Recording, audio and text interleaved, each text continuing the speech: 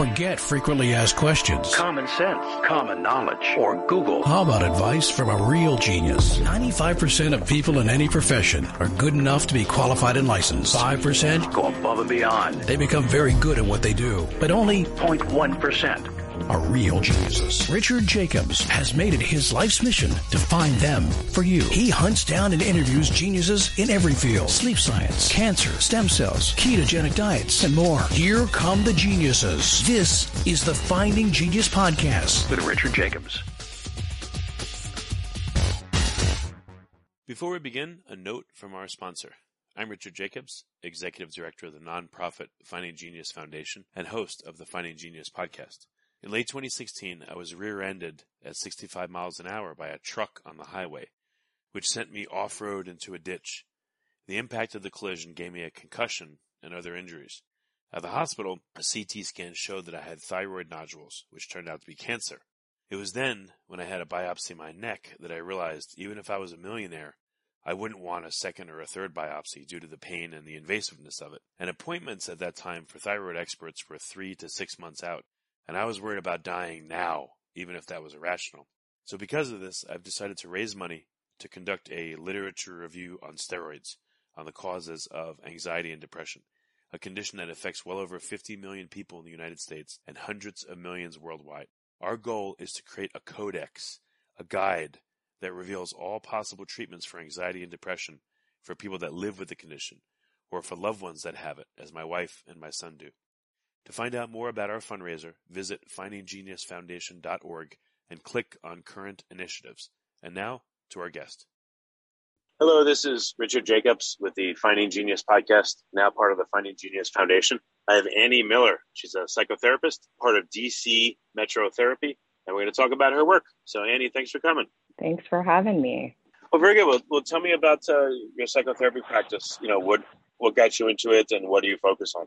Yeah, sure. So what got me into psychotherapy is, I actually have a lot of therapists in the family. And so I had some good models of people who, do this work and who enjoy working for themselves. And also, I'd always been really interested in psychology and, the brain. And so it was a kind of a natural fit for me. And so actually, I started out working in a different field, but I kept kind of gravitating back to this field. And then I would say in the last, 5 to 10 years have really built this practice in the DC area. So kind of built up a private practice. What kind of people do you counsel? Like, do you counsel our people in government or like regular folks? So yes, so a little bit of everything. I mean, yes, in DC, there's a lot of government people, politics, stuff like that. So yeah, certainly a lot of different kinds of people are, in the DC area, State Department, stuff like that. And, our practice is really focused on a couple of main things, one of them being sleep and insomnia, the other one being anxiety. And, also we focus on trauma and then chronic pain. So those are our specialty areas, and, anything that's related to that, whatever those, whatever kind of people have those issues, that's what we end up working with and seeing. Yeah, if you don't mind, can I ask you about anxiety? It seems, with the pandemic and stuff, everyone's more anxious than before, more head trauma or head trash than before. Like, what are you noticing? Yeah, absolutely. I think with the pandemic, it has really increased anxiety. I've noticed that it's been interesting. There's some people who were actually a lot less anxious when they had to stay home all the time. Like people who are generally anxious and introvert types who, were when they were forced to stay at home, they didn't have to interact with people. It was actually a relief. And so that relieved anxiety for some people. And then there were some people who that made them way more anxious. Now that things are starting to really open up, I'm in the DC area, so, things are certainly getting back to normal here. And that's making a lot of people feel anxious because, we're told stay home, wear a mask, do all this stuff. And then, all of a sudden it's different. And I think it's what I'm really noticing is that people are anxious going back to their old routines and like doing some activities that they've been told not to do for so long. It's making people feel anxious. I guess there's what people have gotten to the point where wearing a mask, for instance, is a comfort to them, or, these protocols for somehow they made them feel safe for so long that they don't want to give them up? Yeah. And also, if you really think about it, we've been told to do things a certain way. I mean, we've been told for, over a year, these things aren't safe. And then we have to kind of make that switch in our brain. All of a sudden, oh, it's fine to do that. For some people, it's welcome, right? And they're ready to go out and socialize. Other people aren't. And that's hard to make that transition. And they're struggling. So I think it's a mix of both.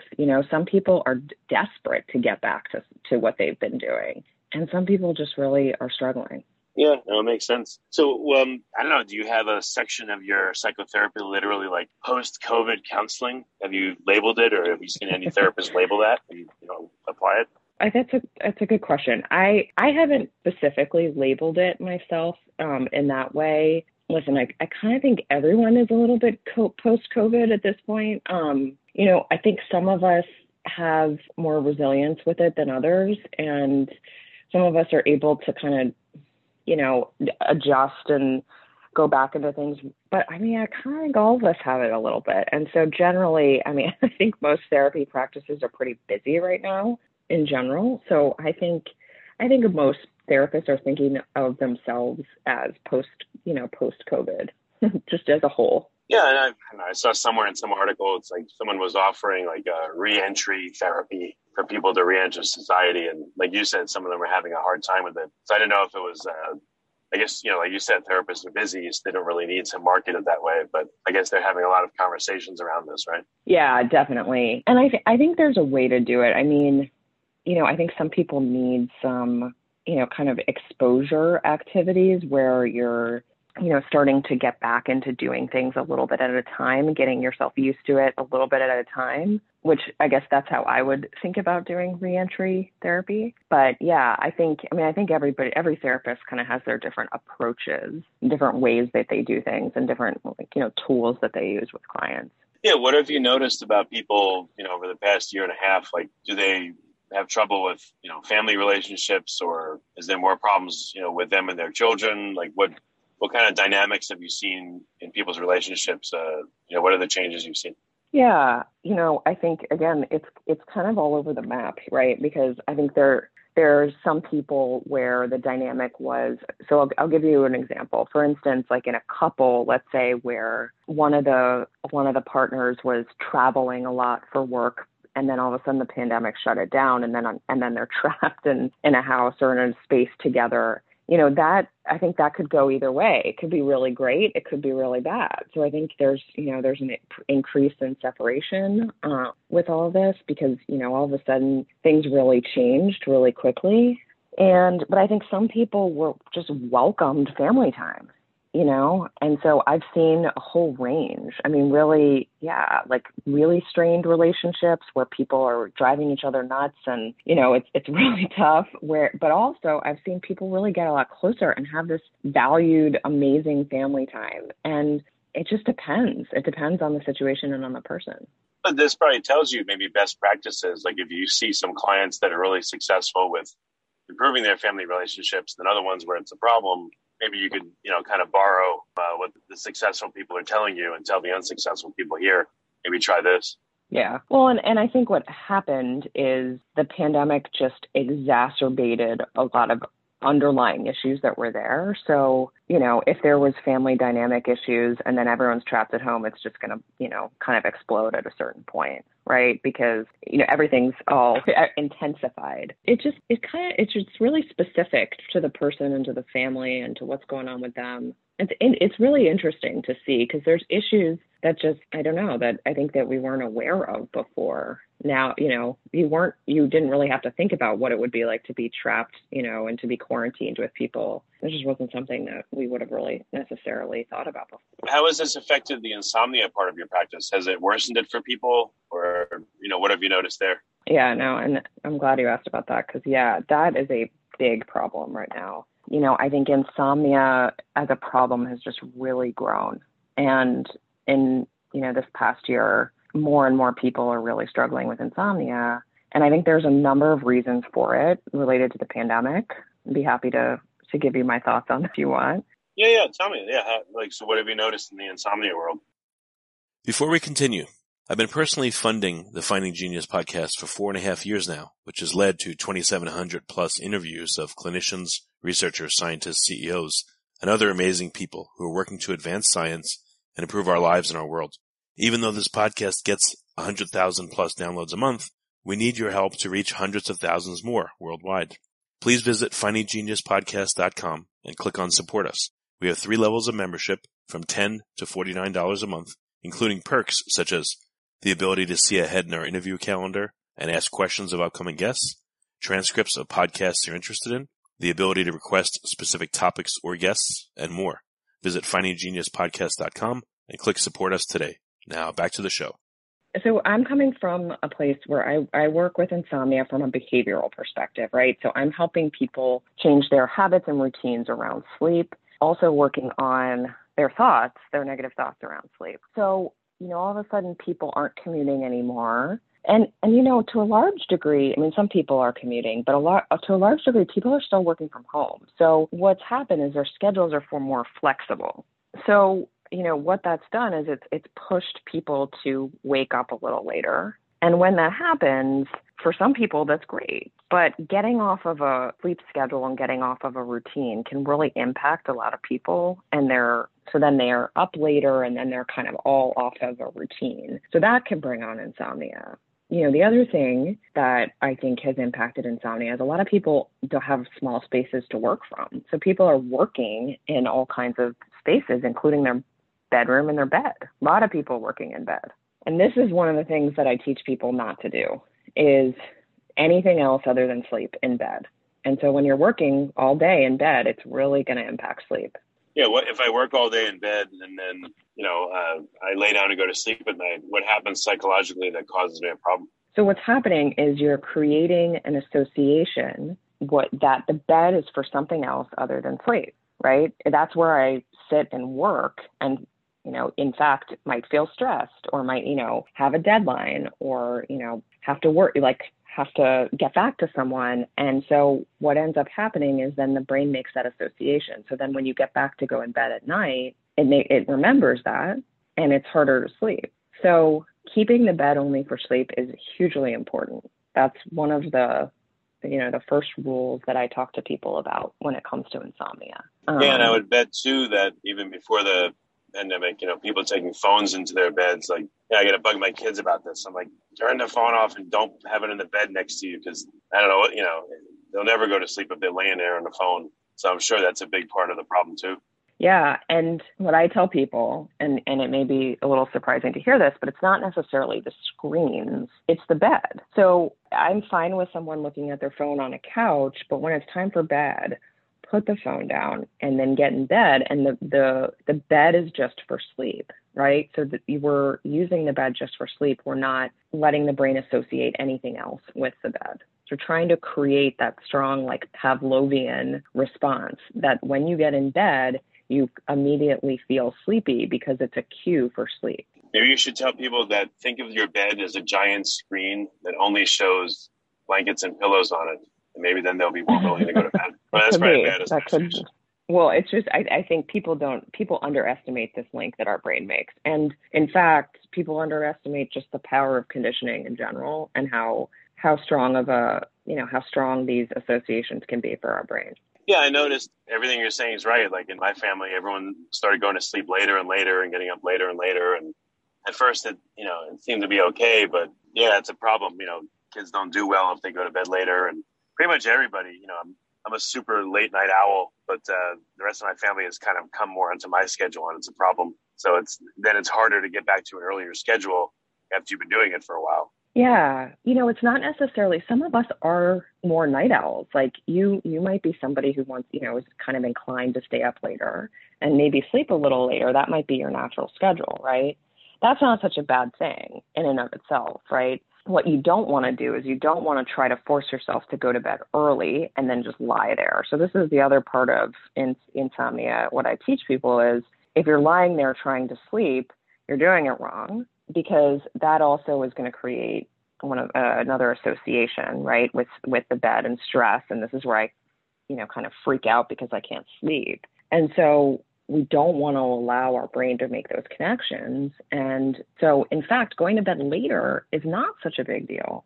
If you like this podcast, please click the link in the description to subscribe and review us on iTunes. If that's your schedule, if that's what you like to do, the key to all this is really waking up at the same time every day and giving yourself some real structure to your wake time, making sure that you really stick to a pretty solid wake time. So even if you do go to bed later than usual one night, still get up at the same time every day. It's not going to be the easiest, most fun day, but you're going to kind of set yourself on a routine and it's going to be better. Yeah. What happens if I want to go to bed by 10? I have to get up at 6 or something, let's say, and my bedtime is slipped to like 1 or 2. How do I get myself back to the old schedule? So then get up at 6, right? So you get up at the same time. Yeah, you'll be dead tired the first day at least. But how long would it take me to, I'm just as an example, how long would it take someone to get to their old schedule? I mean, I think it depends. There's not a set amount of time. But if you give yourself that like short night, right, the first night, you're going to be really tired the next night. And, I think generally, people are viewing the amount of sleep they need as incorrect. So I think everyone has this 8-hour goal, and that's not really the case for most people. So like for me, if I sleep 8 hours, I don't always feel that great. I actually feel better on 7. And that's the case for a lot of people. So somewhere between 6 and 9 is pretty normal. And if it's 6, people really think that's wrong, but it depends on you and your body. So I think that's part of too for some people what goes wrong with sleep is they're ending up spending 8 hours like lying in bed, but not 8 hours of sleep. And that lying in bed time is what's making them have more insomnia. Oh, so what happens? Someone lays in bed and what's the average time after which they're like, I'm not falling asleep. What am I going to do? And, when does the psychological problems start happening? How long laying in bed on average? So I tell people 15 to 20 minutes, and that's it. That's all you get for lying in bed. Oh, so if it's more than that, what does that tell you? So if it's more than that, then that's what we call in behavioral sleep, we call it sleep effort, right? So you're putting effort towards sleep, which you shouldn't be doing because sleep isn't something natural. It should come naturally, right? And so, if you're putting a lot of effort towards sleep, that is one of the things that can really drive in sleep effort. Yeah, I've had to tell myself sometimes, I'm over 40, so sometimes I tell myself, look, I've fallen asleep for 40 plus years without a problem. Why would I have a problem tonight? Or then I thought, I've fallen asleep, about 12,000 times approximately in my life, so I can do it one more time. Things like that, I guess, to help myself. I don't know if you've suggested that. Yeah, well, and I guess my approach is more what's the worst that's going to happen, right? So if you can't sleep, so what? Because the truth is, everyone is kind of panicked about what's going to happen to them if they can't sleep. And as a parent, right, you mentioned you have children, if you have kids, you go through periods of not sleeping, right, when your kids are born, or sometimes way after that. And, this is part of being a parent. And I get a lot of clients that I work with who tell me, I'm concerned about the health problems. I'm concerned. And people will even say, I think I'm going to die because I don't sleep enough. And I always give them this example. What are you so worried about? Do you think that new parents just drop dead? No, right? Because every new parent goes through a pretty significant lack of sleep. No one dies. Nothing bad happens. Yeah, no, it's true. I've heard from some therapists, they'll say someone comes into their office and they're like, I haven't slept in 20 years. And it's not possible. They would be dead. Do you get stories like that? And what do you tell people that say that stuff? Well, yes, that's definitely not true. And sometimes, when I do this sleep work with people, I have them keep a sleep diary, and sometimes, people's perception of what's happening, I think is a little bit different from what is actually happening. Sometimes it's hard to tell, but that's something that I try to work on with them. But yeah, I think people tend to feel like that. And, people's perceptions of their sleep, I don't know, a negative perception of sleep, I think impacts it more than the actual sleep itself. So if you're feeling stressed about what your sleep is like and how bad it is, that's going to be way worse for you than actual bad sleep. That's what I tell them. Yeah. One trick I've tried is for me, let's say 8 hours is good. If I lay down and I know I have 9 hours, it relaxes me and I'm able to sleep better because I'm like, what, if it takes me a little while to fall asleep, that's okay because I'll still get the 8. But if, I'm on a tight deadline and I go to bed and it's like you get 7.5 at best, I'm stressed because I'm like, oh no, if I don't fall asleep quick, then it may get only 7 or 6.5 hours. Yeah. So I don't know if psychologically if those tricks help or.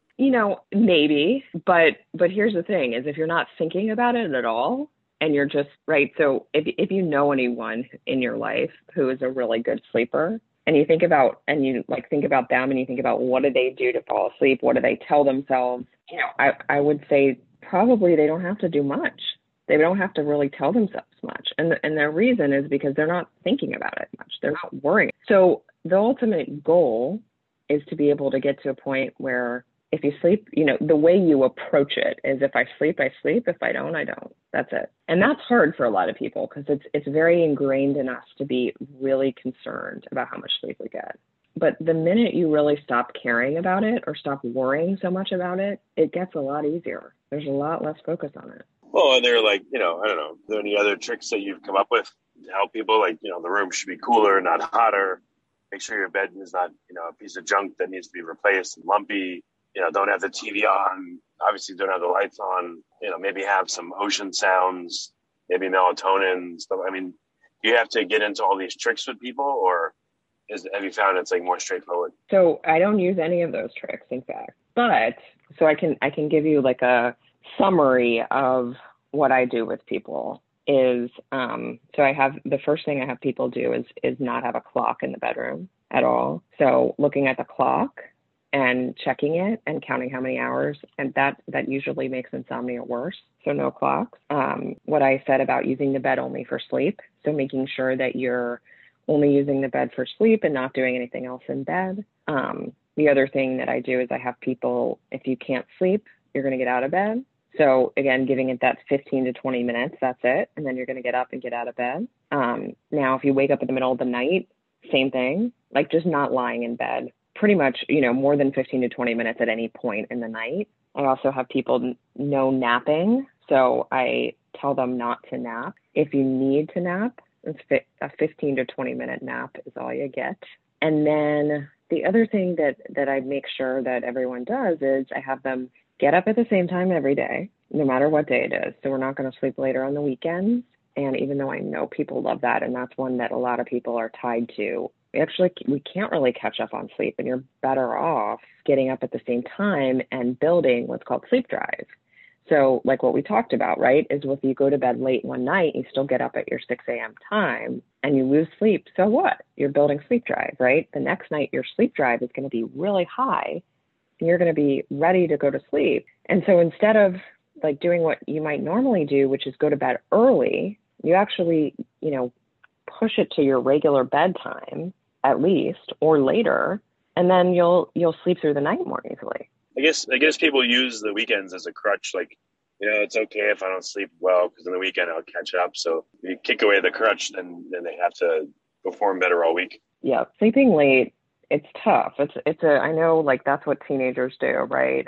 And it's kind of this indulgence for adults as well. I'm just going to sleep late, but it doesn't really help. You can't really catch up, and you're much better off being consistent and setting yourself on a regular consistent. I can see you'll fool yourself too, because I've done that plenty of times, and you sleep late and you wake up, you're like, oh, I feel better. So you think like you did the right thing, and therefore the rest of the week it's okay because you're looking forward to like feeling better when you wake up on the weekend because you slept in later. But then Sunday night comes, and everyone has a much harder time Sunday night, right? Oh yeah. And everyone's wondering why, right? But that's why. Well, so are these suggestions you're giving like the first line of defense? Like, what if someone's like, it just doesn't work for me? What are some more advanced strategies we have for people? Well, so the way I do it with people is I meet with them for a session and I have them keep a sleep diary for 2 weeks. So I'll look at what their sleep diary is telling me, and then I will, when we meet again after that, I'll restrict their schedule. So I give them a certain window of sleep based on what their sleep diary shows. So I tell them all those things, but in addition, I give them a window of time. And as you can imagine, right, people don't love the restriction part. The restriction is to their average. So this is based on like what they're doing anyways. It just feels a little different. And that really, I mean, this really works. So this process is called CBT for insomnia. And it's a therapy that's 70 to 80% effective, which is pretty remarkable for a therapy. Yeah, definitely. What kind of interesting things have you seen in sleep diaries? Like, what do you ask people to write down? And when you read through them, and maybe that's your favorite bedtime reading, which would be funny. But what's in them that's interesting to you that you've noticed? So I think sometimes I have gotten, so there's a little note section in the sleep diaries. They're overall, it's a pretty standard questionnaire, like what time did you get in bed? What time did you try to go to sleep? How long did it take you to fall asleep? How many times did you wake up? Those kind of questions. It's a very specific, like a particular set of questions, but there's a comment section, and sometimes people get frustrated with me in the comment section. Comes out that way a little bit. So I have seen that happen before. But, in terms of like trends in the sleep diaries, I see a lot of people like having, kind of a couple short sleep nights in a row, and then a long night, and then short, long, those kind of things, where there's like each person has their own kind of pattern where they find their ways to compensate for sleep. And it's kind of, they've like limped along like that for a while, but and so doing things a different way. I mean, for a lot of people, doing things like changing all your habits and routines, for some people, this is like a total relief. And they're like, where's this been all my life? I'm just like ready for this. And then other people, it's really tough. It's tough going. Yeah. Have you ever done like, field research where you go to like a sleep clinic and watch people sleep, or hang out with the technicians and, see like the apnea or, other nighttime phenomena type things, like, or are you confined more to just the cognitive psychotherapy side? I myself am more on the psychotherapy side. I have not done research in a lab. That's a little outside my training. Well, I don't know, is there a gap? I mean, you said it's about 80% effective, which is fantastic. Are you chasing the last 20%, or is there what do you think will be any improvements to the therapy you're giving? I think if people can really embrace this, like really welcome it, because it's hard. Changing is hard. I also work with chronic pain too, and I run into this issue too, is trying to make habit changes that are going to impact your life. Like it's really challenging for people to do that. And I think sometimes there's so much resistance, and that's part of my job, is to work through the resistance and help people kind of see that some of the thoughts they're having, or some of these resistances, that it's getting in the way. And that's really what I see my job as being. But I think sometimes the resistances are too much, like for instance, when it comes to sleep, I've had some people say, well, I just physically need to read in bed, and I'm not going to change that, and that's not going to change. And then they just can't get on board. I think reading in bed wouldn't be so bad if it's a book instead of like your phone. But, are there things people can do that will help them that they don't even know they could do? Or, so if we back up, so we talked about the going to bed part, no clocks, and tell yourself, this is what I'm doing. But what about the preparation part, the hour or two before bed? What are your suggestions there? So my suggestion for the hour or two before bed is, yes, have wind down time. Stop working. That's what a lot of people do, especially now that they can work from home, right? Your home is the office, so I can work anytime. Again, my concern is not about screens. So there are some people who have, circadian rhythm issues where their circadian rhythm and their cycle is off, and they may need to limit their screen time a little bit, but they can also, they can use blue light filters on their phone. And I honestly think it's more about just finding relaxing activities. Like if it's really relaxing for you to watch TV, that's not a problem. I personally am not against the screen time before bed. I know some people really feel, that that's a problem, but as long as you're doing something that's relaxing and that's not like overstimulating, I don't think it's a problem for most people. Like what you said about reading in bed versus the phone in bed, as far as the CBTI goes, you're not allowed to do either one. And so reading in bed is actually not okay. Because like you were saying many times, the only thing should be for sleeping in the bed to remove all other association. Exactly. Right. And so I have people come in and they kind of feel like, well, you're going to tell me to take away all my screens, or they were so kind of focused on the screens. And I I'm more focused on the bed than I am on the screens. Well, I mean, I don't know, is there anything they can do with their bed or again with the room or the ambient, or really like, I mean, do you ask people about their sleep environments, or you really haven't seen that that's a factor at all? No, I do. And you know, like the amount of light does matter, you know, like having darkening shades and making sure that the temperature is, you know, if you're sleeping in a really hot room, it's not gonna be helpful for you for sleep. You know, your body temperature has to cool down to a certain point to be able to fall asleep. And so like a cool, dark room does matter.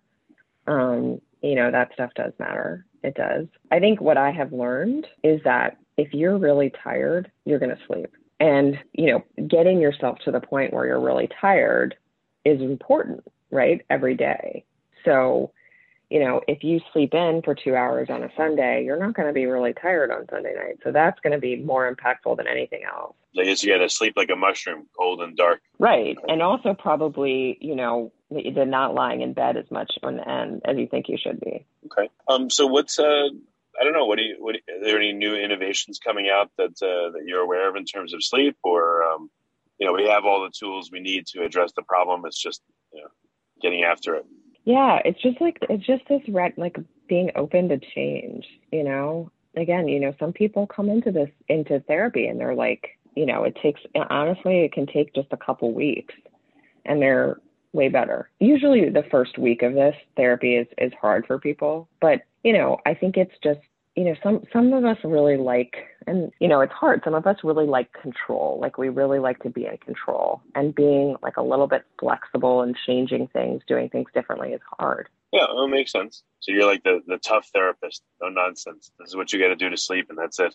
You know, it's funny. I used to not be like this, but I've seen it happen, right? So once you see people get better and you like really see them get better, it's just telling people what to do to get better. You know, that's what I do, really. But I also, you know, a talk therapist too. So I do work with people who, you know, who really do want to kind of delve more into problems. And I do that side of it too. It's just, I think if somebody is coming to me to work specifically on sleep, I feel like I know what to do to help them. And so, yeah, I want to get them better. Okay. Well, Annie, so what's the best way for people to get in contact if they need help? Where can they find you? So the best place is my website, which is dcmetrotherapy.com. And there's a contact page on the website, and that's usually the best way. Okay. Hey, thank you for coming on the podcast, and I appreciate your brutal honesty in terms of helping people get better. So I hope that people listening take it to heart and realize that, you know, you do what you do because it works, not because you're just trying to be nice to people. So thank you for coming. Thank you for having me.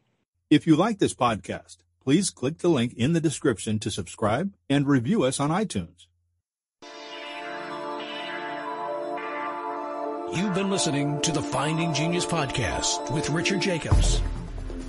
If you like what you hear, be sure to review and subscribe to the Finding Genius podcast on iTunes or wherever you listen to podcasts. And want to be smarter than everybody else? Become a premium member at findinggeniuspodcast.com. This podcast is for information only. No advice of any kind is being given. Any action you take or don't take as a result of listening is your sole responsibility. Consult professionals when advice is needed.